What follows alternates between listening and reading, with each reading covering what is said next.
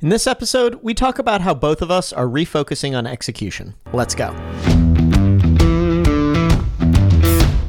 Welcome to Startup to Last, a podcast about founders who are in it for the long haul. I'm Rick, and I run a software-enabled services company called LegUp Health. And I'm Tyler. On the side, I work with Rick on LegUp Health, but my main business is a bootstrapped SaaS company called Less Annoying CRM.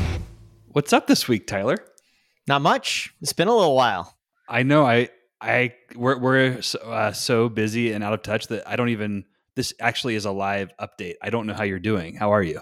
Yeah, I'm good. Yeah, because normally we're maybe in Slack talking or whatever. Yeah, no, I'm good. Just went to a friend's wedding. Ooh, summer's ending. The fellows are gone. So life's calming down for me. Where'd you go to a wedding? It was here in St. Louis. I love a local wedding. Who got married? Michael, who you know. Woohoo! Yeah. Nice. It was a good time. It's nice when people get married in their mid-30s because the weddings are a little nicer than those 20-somethings getting married. And usually like smaller too, more intimate. Yeah, I wouldn't say this one was bigger, but I like a nice big wedding if I know people. Anyway, I'm still waiting for you to reschedule your wedding that got ruined by the pandemic. Yeah, we're definitely not doing that. One of our main takeaways from this, because I'm very, very close with the people who got married, is we were just like, thank God our wedding got canceled. But you had I feel like you did a pretty non-traditional approach and it would have been fine. Yeah, one of the things, because, there's a lot of details you have to figure out right before it. And we were not worrying about any of those details. So I'm kind of like, would we have shown up and just the whole thing would have been a huge disaster? Because we were like realizing how little we did to plan. Anyway, hosting people is stressful, and when you put as much pressure on a hosting event that you're hosting as a wedding, like it just is a disaster waiting to happen. Yeah, I agree. It's all downside. It's all downside. Exactly. The normal case is that it goes how it's planned, and there's no better case than that. So my wedding, just real quick, I only invited my parents and siblings. Yeah. And it was like 5 people, like however many that is, like 6 or 7 people on my side. And then all table had a bunch of people, but it was so easy for me. Yeah, that's nice. But I view a wedding as a big party, and I want to, no offense to my family, but I want to party with my friends. Oh, yeah. Sorry, Dad and Mom. I know you listen. We actually had a dry wedding. Too. You wouldn't have liked it. There's no alcohol. Not for me. Yeah. All right. Let's dive in here. What's up with you? Yeah, so I've got a handful of things to talk about, but I think they all relate to the same central theme, which is just over the years, we've kind of hired people and people have settled into their roles and stuff. And it's been a long time since I've just kind of gone through and said, we have 19 people. What can those people do to contribute to our top priorities? Rather than thinking, oh, we hired this person to do X, they do X. Like we're not going to lay someone off because we don't need their role anymore, but that doesn't mean their role shouldn't evolve over time. So anyway, all my updates are kind of in that vein. That's an interesting topic because I feel like sometimes you hire someone for a role, the job changes, but you don't, it changes naturally, like incrementally, but you never actually like feel safe, like going and asking that person to do something that's drastically different than their job description, unless you force yourself to. It's like it's an artificial constraint though, especially in a small business. Yeah. It's just like inertia. You ask, people ask all the time, why do big companies move so much slower than small companies? And it's so many different things, and it's bureaucracy, and you have to support legacy code and all this stuff. But one of the things is just people get used to doing what they're doing, and you have to kind of shuffle things up a bit. So maybe I can give, I've got a few examples of this. I think the most obvious one that I feel like a complete idiot for not doing sooner. So the technical side of our business, we have 6 software engineers, one of whom's sort of in training. So she's not, let's call it 5 for the time being, that can actually ship stuff. And then we have 2 DevOps engineers. And for people who don't know that term, by what I mean by DevOps is like they write code to support the infrastructure and dev tools at Less Annoying CRM. So they're not contributing to our main code base, but they're technical.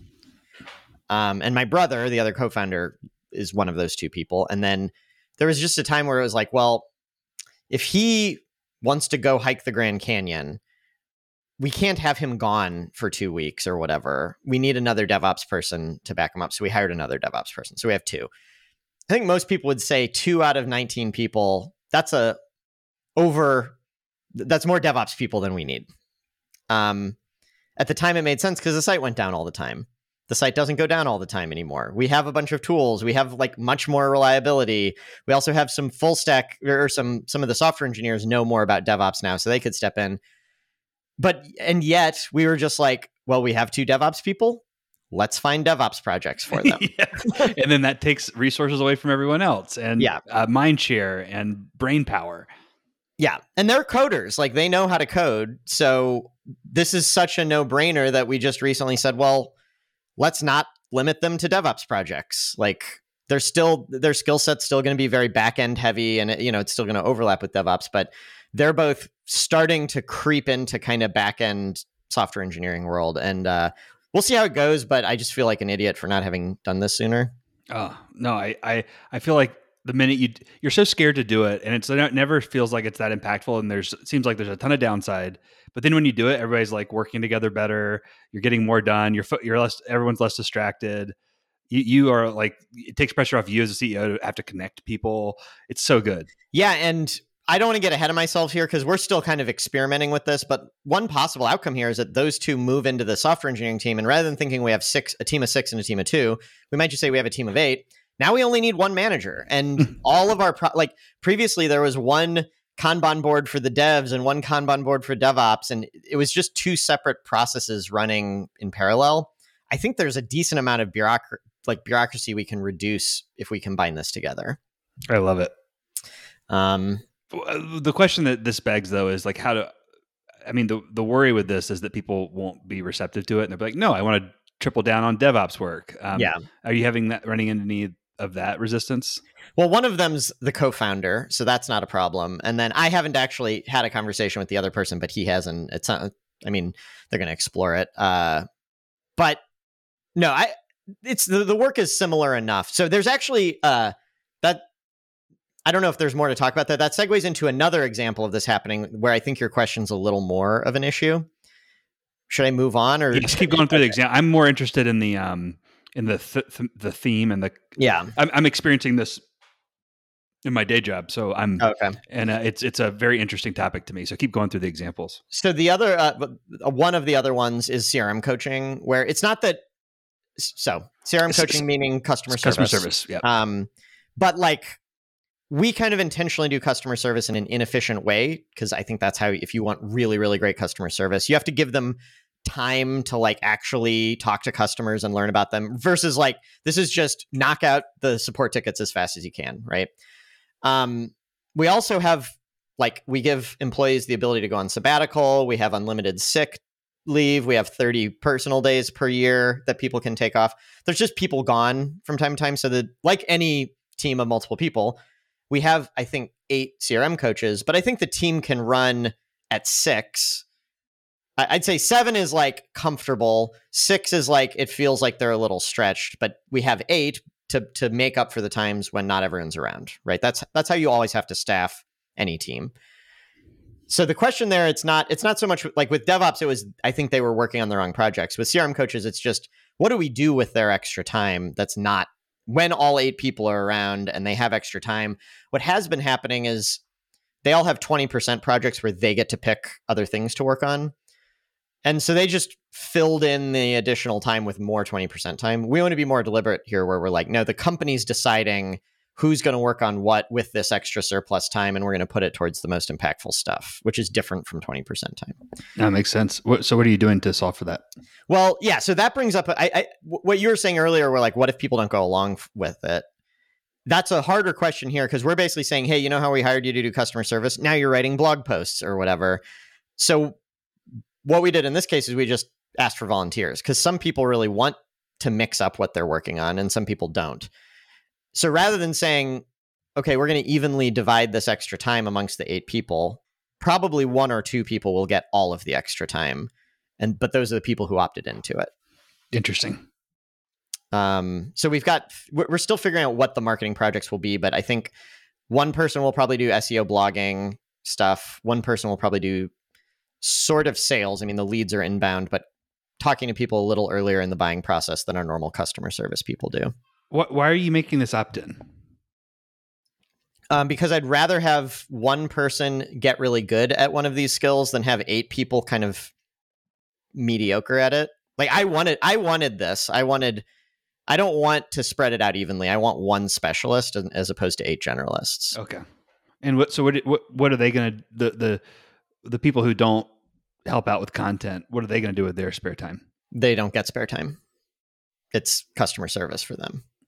Oh, got it. So you'll just reallocate more workload to them. Yeah. So, and I actually have a little analogy for this that I use to communicate it to the team. And I know you always like when we have these little shorthands that I share. So now our new shorthand is sand projects versus rock projects.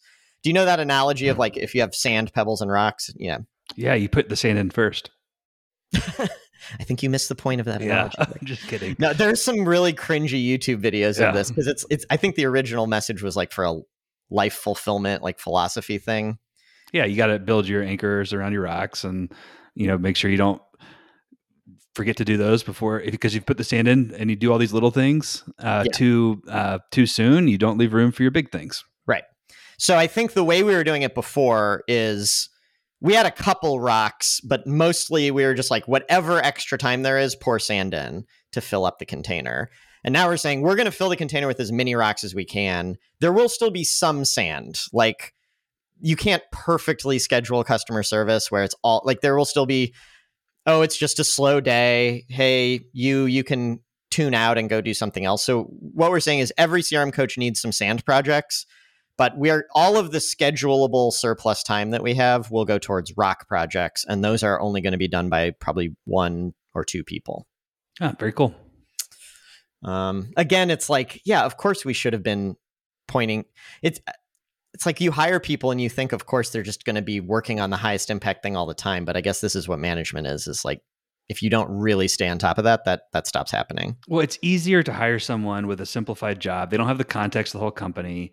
But this is probably more like an evolution of like the onboarding process over years versus like a job description. But like you try to simplify something to be able to hire someone who can do a certain amount of skills, but inevitably like that's not ideal. That's like suboptimal. It's optimal for getting someone onboarded, but not optimal for like maximizing execution, which is actually something I want to talk a lot about today because it's something I'm learning at LegUp Health. And basically what you're talking about is the same thing I'm learning, which is forget like the perfect, like just job description and like having this perfect clarity of like what everybody's supposed to do. Let's just go get work done. Yeah. And that's better. I mean, this is what founders always do. And you forget that at the moment you hire your first employee, you forget that attitude with them because that's not how the corporate world works. Yeah, that's exactly right. Well, do you want to do you have any other examples of that? Well, the other one I have is just me. I started coding for the first time in quite a while. I literally sat down at my desk one day because, the fellows and interns are leaving and I wrapped up a couple other projects and I like didn't know what to work on. So I did this whole like soul searching of, okay, growth is our top priority. I should probably go do a growth thing. And so I looked at SEO. I just kind of like took a look around at some of our reports and this and that. But the thing is like, I don't know, I'm not going to have a huge amount of time for this. I'll have some time, but not like a full-time growth person. I'm still most bullish on our product-led growth stuff. And so I was like, I guess the best way I can contribute to growth is probably to take some stuff off the plates of our other software engineers so that they can go finish that project. So yeah, I'm doing it. So you're basically trying to block and tackle for them so that they can spend more time on the media, on their rocks. Yeah. I know there's a lot of ink that's been spilled about what's the role of a CEO. And, some people say it's 3 things. It's hiring, it's making sure there's money in the bank, and I forget what the other third one everyone always says. Setting the vision. Yeah, something like that. And like, okay, sure, fine, all that. But I kind of think it's really change management. It's like the company, if it stays exactly how it is, there's not a lot of CEO work to do. Like the vision's not changing. You're not hiring people. Like all of that stuff is the company changing into a different size company. Lesson Knowing CRM has not had anyone quit in over a year and a half. We have not added headcount in that time either. So like the team is totally static. We have the vision. We just need to go execute on it. So like, I just don't think there's much CEO work for me to be doing until the next, things always come up. So something will come up. But right now I'm just like, acting like I'm the CEO is not the best use of my time. I think I need to act like I'm an entry-level programmer right now. That's awesome. It's funny, but you're really asking everyone to do that. Stop acting like what you've been, and recreate your job based on what's best for the business today. Yeah, I'm actually preparing a presentation for the company that one of the employees asked for, like a financial overview, just like where's all our money going and this and that. And I think the narrative I'm going to spin in it is like, here's what happens if we stay at our current growth rate. Here's what happens if it gets a little better. Here's what happens if it gets a lot better.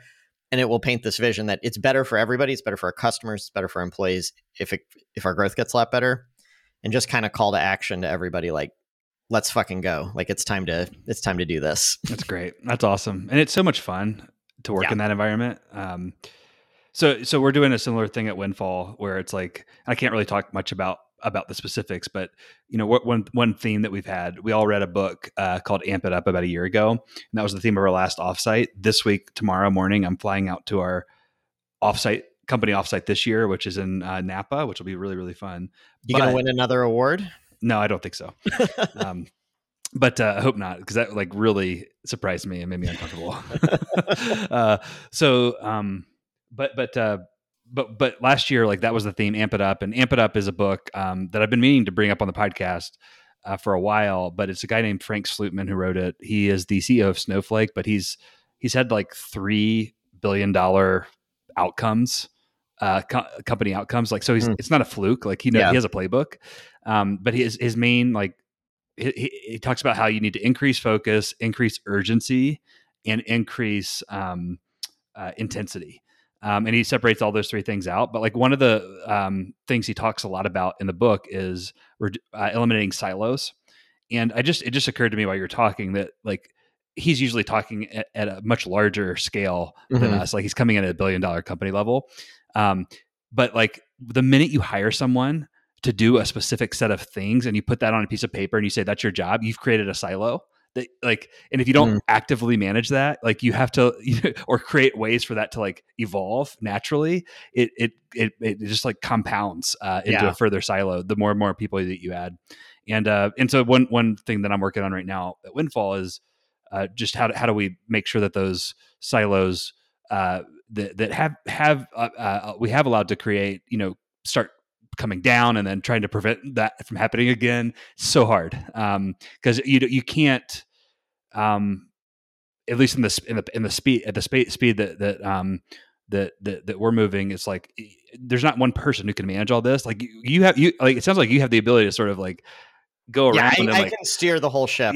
From where I am. Yeah, that's awesome. So I'm trying to figure out like how do I systematically engineer, and this is like not just me, like the executive team is trying to figure out how do we engineer this and make it so it's the priority. And that's a big thing he talks about in the book is like you have to figure out how to get people to go direct. Like when a customer service wants something, don't have them go to like he talks about like how he hates customer success, but like don't have them go to customer success. Have them go straight to the engineer and talk to the engineer about building the product and how do you facilitate that. But that's a minefield though, because then engineering doesn't know what to work on if there's not some kind of triage system for them. Yes, so there are all sorts of. It's a simplified example, but yes, it's hard. Yeah. Anyway, I'm having a similar learning. But one of the things he says is in the book, and it's really clicking for me lately, is that the most beautiful strategy in the world doesn't gets destroyed by better execution. Yeah. And I'm kind of like imagining like, let's say if strategy is the direction that you're heading and sort of like how you're thinking about where you're going, and you're heading in the complete wrong direction, but you're executing really well, the probability of success is probably higher than if you're heading in the right direction but executing poorly, because you can turn the ship around. Like you can like go around and turn it and you maintain that execution and like pass the other ship. And so that's just starting to click for me. And I'm starting to really weight my day and my leadership towards just like getting momentum and sustaining momentum, and worrying less about whether it's the right momentum right now, and then figuring out how to steer it after it's going. I mean, this seems like a continuation of a couple episodes ago when we said you can't optimize nothing, which is Yes. just like it's. I like your analogy that if the ship's moving, you can steer. But the problem with the analogy is in that world, if you're moving fast in the wrong direction, you're getting further and further from where you need to be. Because I think in the real version of this, you're learning more and more and more, and you're not actually getting further from your goal. Like there's a nice metaphor here, but it's not like perfectly accurate. It's better to learn from mistakes and then turn around because you're not actually further from where you started. Totally agreed. And yeah, so that's happening. We have a lot of momentum at LegUp right now. You can see it in the Slack channel. It's JD's really rolling. And it's all coming out of maybe 45 days ago, us having a partner meeting and saying, hey, let's stop doing what we're doing and do something, let's just go talk to customers. And he's getting probably the biggest like little hack has been getting to this place where it's like, I'm going to ask people, not necessarily for a referral, but a person who is like a good lead for us, just ask for their name. And so that's creating this lead list for JD that he can just cycle through every day without having to do a ton of system engineering for like our data entry.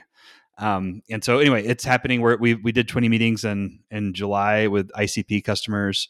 And we're looking to do 30 in August. So it just feels really, really good. Yeah. That's awesome. At what point do you start to say, okay, let's, like when these meetings started with potential customers, they started as being like customer research. Like we're not even really trying to sell you on anything. We're just trying to get information to make sure that the offer is correct and all that. It has already moved somewhat towards let's start trying to close deals, but like there haven't been a lot of deals closing relative to the number of meetings. At what point does that start to become the focus?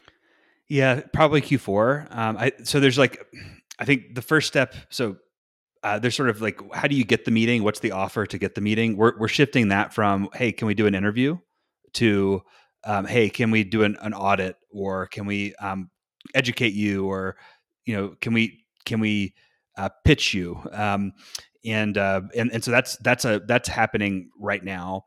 In terms of focusing on trying to like win the business, I'm actually very comfortable in the time between now and like October offering free consulting, free services to learn, because a lot of these companies that we're pitching fall into two different categories, and a lot of them have group health insurance already, and we don't really know the best way to serve those. And so we're rather than like just being a little bit patient and saying, hey, like let us give you free, let us be your agent without being your agent, and then we're learning through that way. So we have a couple of those where those will turn into revenue if we just like are patient for a couple months. But I think you built this software platform for our benefit stipend program, and I think JD demoed that last week for the first time, and it was pretty well received, and we got some good feedback. Really? Yeah. So depending on the type of customer it is, like there's kind of three forks. Like, oh, this is a consumer. This is a business owner who's just a consumer. We are winning that business right now. Did I lose you for a second? Nope. Okay. I said I was disconnected for a second, but I'll keep going. So if there's three sort of forks, one is consumer, we're good, we're winning that business, and then it's like, oh, you have employees. Well, it's like one of two outcomes. Oh, you have a stipend program. We're going right into.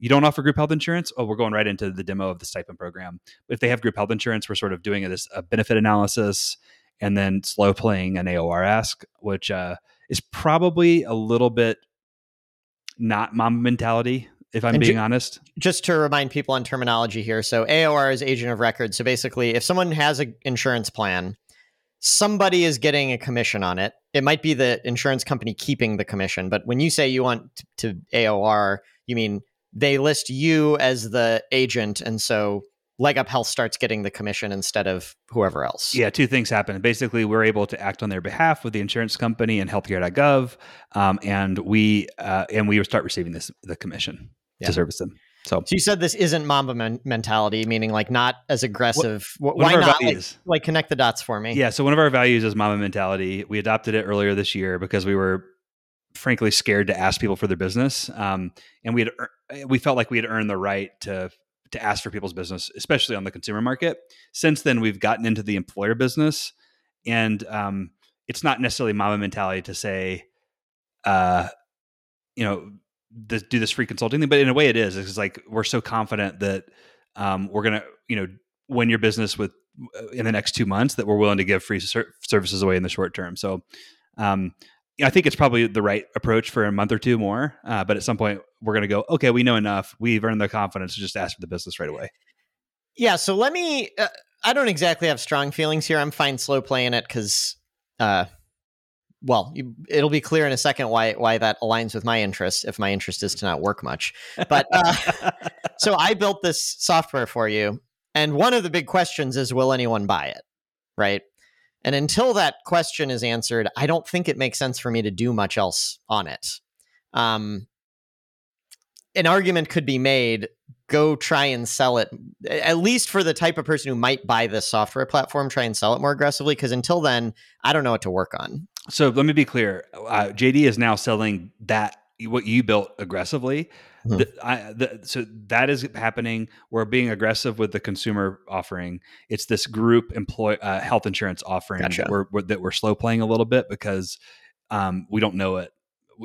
Integrate. There's some payroll issues, some human resource information system issues that we need to learn before we're too aggressive on. But yeah, we want to pitch the demo right away. And go ahead. Sorry, that makes sense. There's 3 ICPs, so to speak, here, or customers that we're going after. So I think I already know the answer to this, but another thing, like a voice in my head of someone who might challenge this, is they might say, like, get one of them working. Why are we going after 3? Well, it's one ICP. Okay.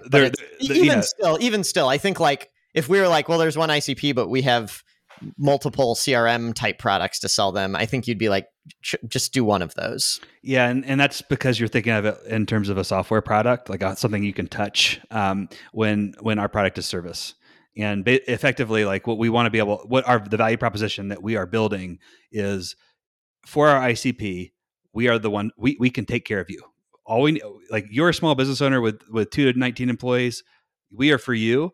We can do consumer, we can do stipend program, or we can do group health insurance, and we can do all 3. And we've got all 3 in the works. We just don't have the volume on 2 and 3. Yeah. And we're what, 45 days into this. We've got momentum on meetings. So top of funnel is starting to get filled up.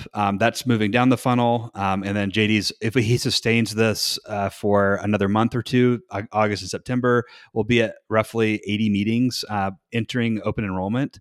We get, a 10% close rate on those. That's 8 deals. And then that's not even counting the natural sort of 10x bump we receive in Q4 just due to seasonality.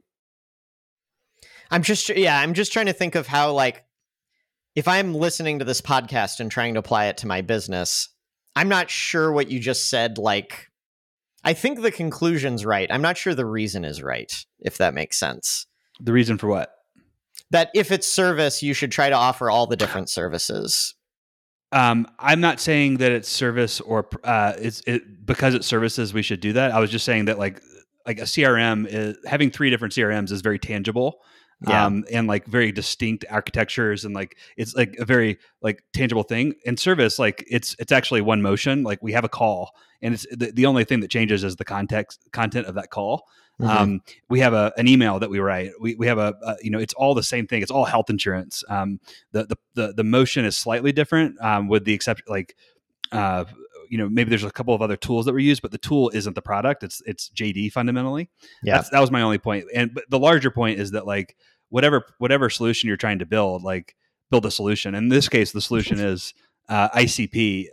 It has to go to 3 different people to get their problem solved. Either people keep for HRA, an individual broker who stinks for consumer, or a group broker who stinks for group health insurance. And we want to say, hey, like, no, just work with us and we'll take care of you either, no matter what path you want to go on. Were you ever a fan of the Insane Clown Posse, Rick? I can't. We keep Yes, I saying ICP, and I keep thinking of these rap metal mass clowns. clowns. Yeah. Yeah. I have several ICP CDs growing up. Really? Yes. Nice. I'm kind of embarrassed to admit that. uh, I'm already hearing lyrics in my head right now. that's hilarious. Do you know any songs? I couldn't name them. I had friends who liked ICP. I never was really known. I think it's funny how boring in corporate we are now. We use all these MVP, which used to mean LeBron James, and now it means a software product. Yeah, Anyway. I mean ICP. I just it's like a word. It's a very meaningful word to me. Yeah. All right. Sorry, that's neither here nor there. What else? What's going on? We hired a sales coach.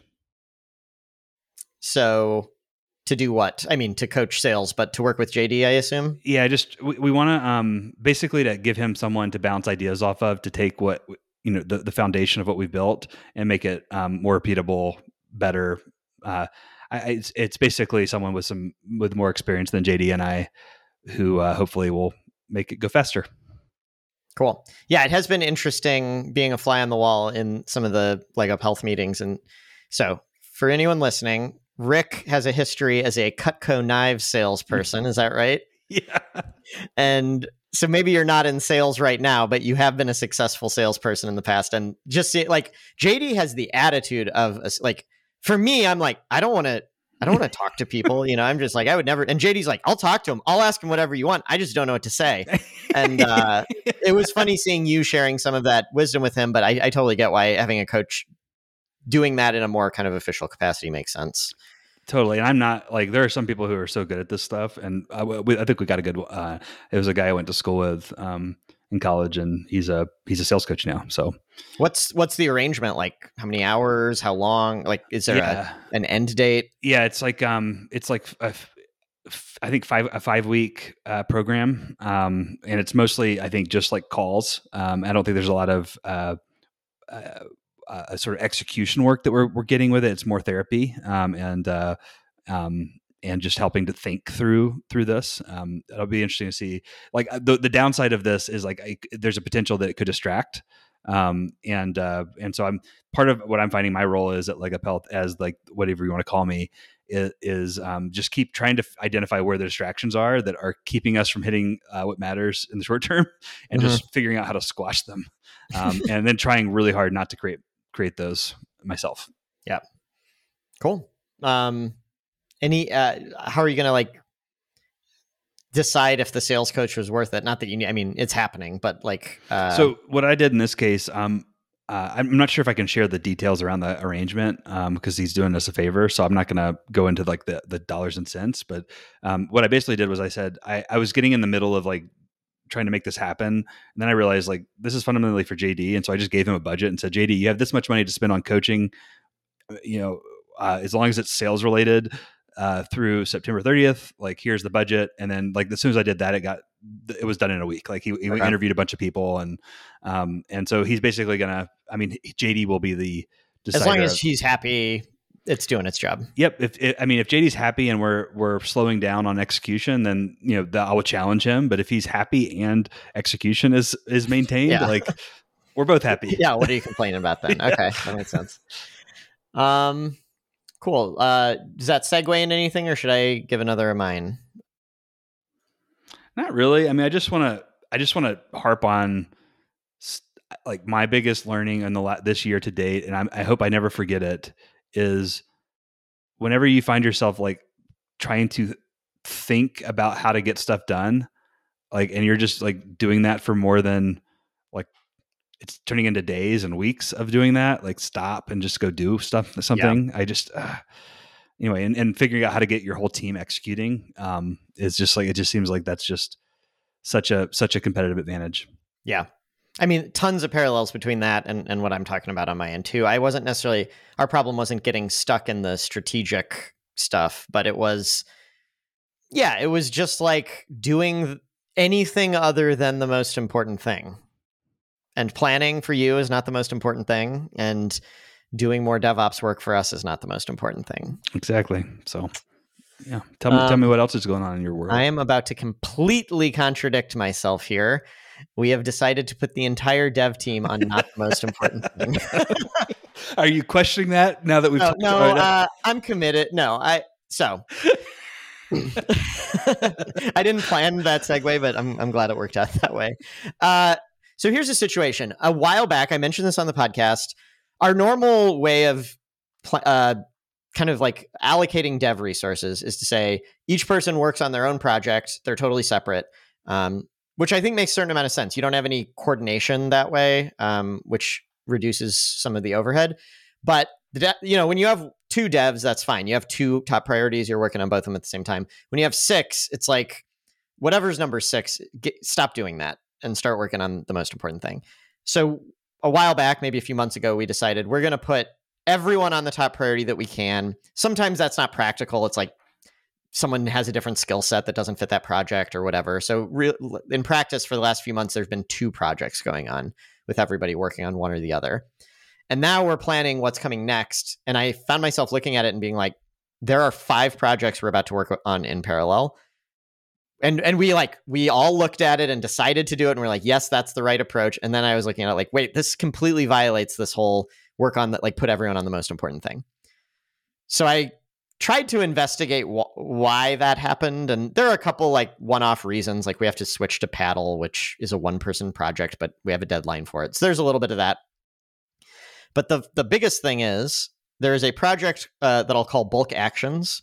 That is basically the ability to select a bunch of contacts in the CRM and do stuff in mass to them. We already have a few bulk actions, but customers want a lot more, like take everyone in this status and move them to a different status or whatever. That has been the CRM coach's number 1 request for like 2 years now. And it keeps being next on the list. And I keep being like, oh, but something came up. We're not going to do it right now. And the CRM coaches are just like, this is so much more important than anything else to our current customers. None of them are arguing it helps with sales or growth, but it's super important. So what happened is I was like, okay, that's up next. We're going to put 1 person on that, but I'm not like excited about that because it's not going to help with growth, and growth is our top priority. So we're also going to put people on other things. And that's what led to this like fragmented doing a bunch of things in parallel thing. Does that context make sense? Any questions about how we got where we are? Yep. So basically, we had a group brainstorming discussion on this, and what came out of it was either do bulk actions or don't. And there's a strong argument for don't. Our top priority is growth. Bulk actions is not a growth project. Don't do it. The counterbalance that, though, is I do think like honoring commitments is worthwhile, and I've been putting this off for too long. So I've decided to say, you know what? My mistake was I should have never made the commitment. And I have learned a lesson and will not make that commitment to a project like that in the near future. But we're just going to put every dev on bulk actions and get it done as quickly as we possibly can. And then I'm setting expectations with the team. It's growth and nothing but growth from here on out. How many like calendar weeks is it that you expect this to take? Yeah. If it was 1 dev, I think it would be 4 to 6 months probably. Put them all on it, maybe a month or so. Then there's a little overhead putting more people on it, so call it a month and a half. And this is all they're working on for a month and a half? They'll be doing bug fixes and some other little things like that. But so you're basically pausing your growth, like just to make sure I'm clear, you're pausing your growth initiative to get this done. Yes. And people are happy about this? Yeah. The CRM coaches certainly are. Yeah, I don't know. Okay.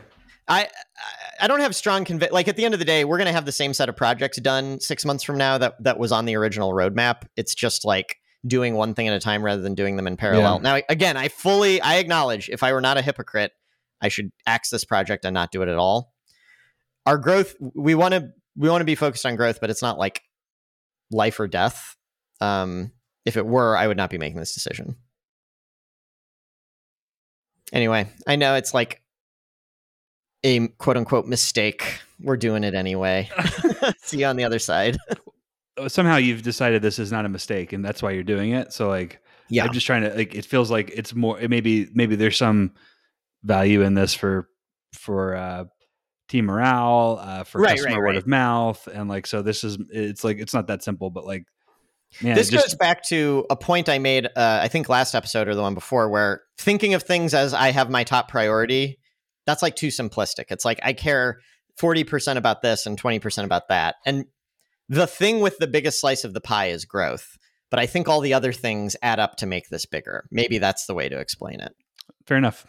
I like that you tried to get me to say that in a less idiotic way.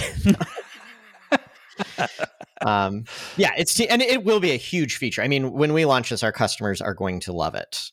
That'll pay for itself.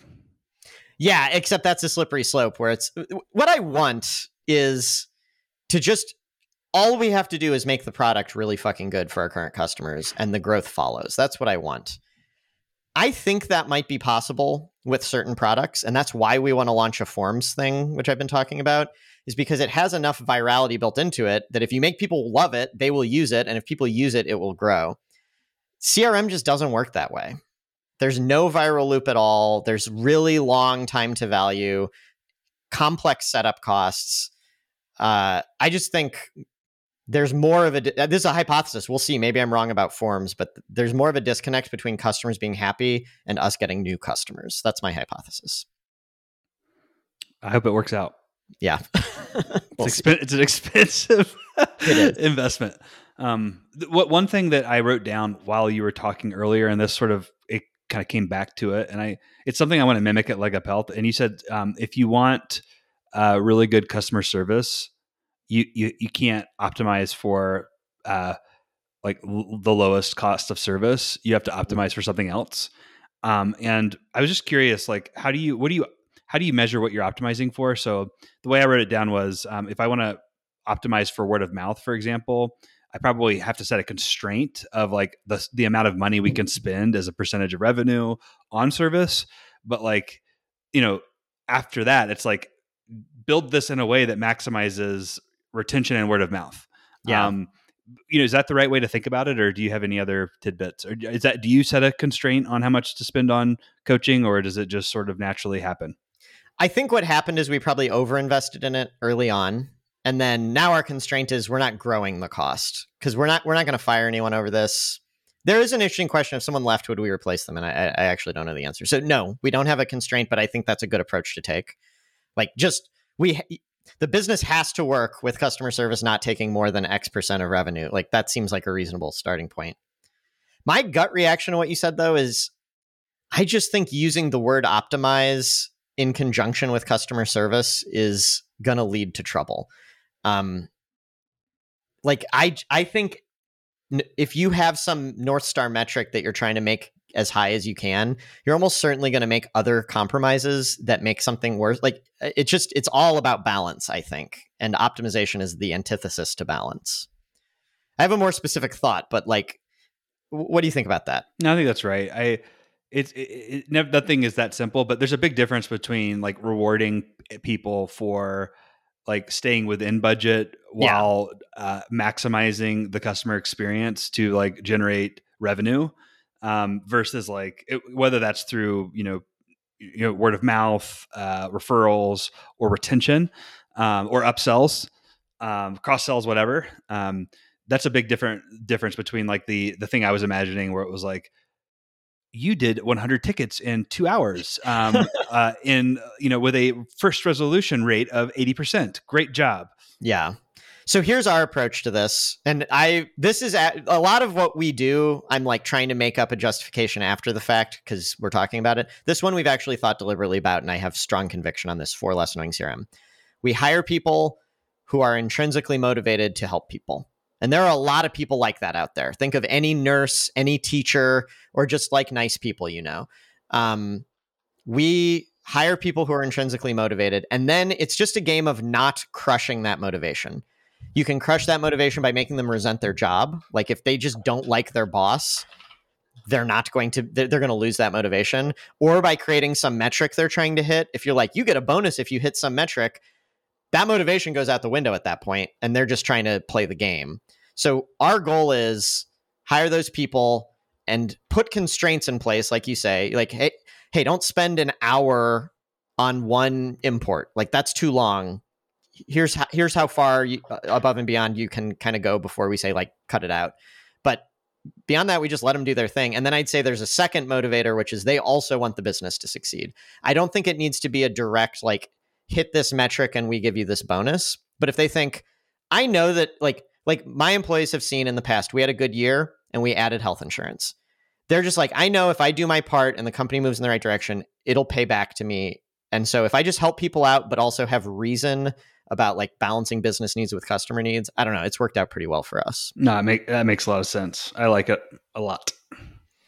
Yeah, you're going to be in a different situation scaling LegUp Health though, because it's even more. I mean, like you just said earlier in this episode, the service is the thing, and the profitability of the business could 2x or 0.5x based on very minor little things that you could tweak here and there. No, this is it. Like getting this right from a business modeling perspective is the difference between scaling up and having to like having like failure to launches a couple of times before getting it right. Like it's a big deal. So yeah, it's really interesting. I can't wait until you're actually in. I mean, a lot of stuff has to go right first, but that's going to make for some really fascinating podcast episodes once that time comes. Totally. All right. Well, I know if you've got other topics you want to cover, we can, but I also know you have to move on to something else. Should we call it? I've got one thing that I'll just tease for next time.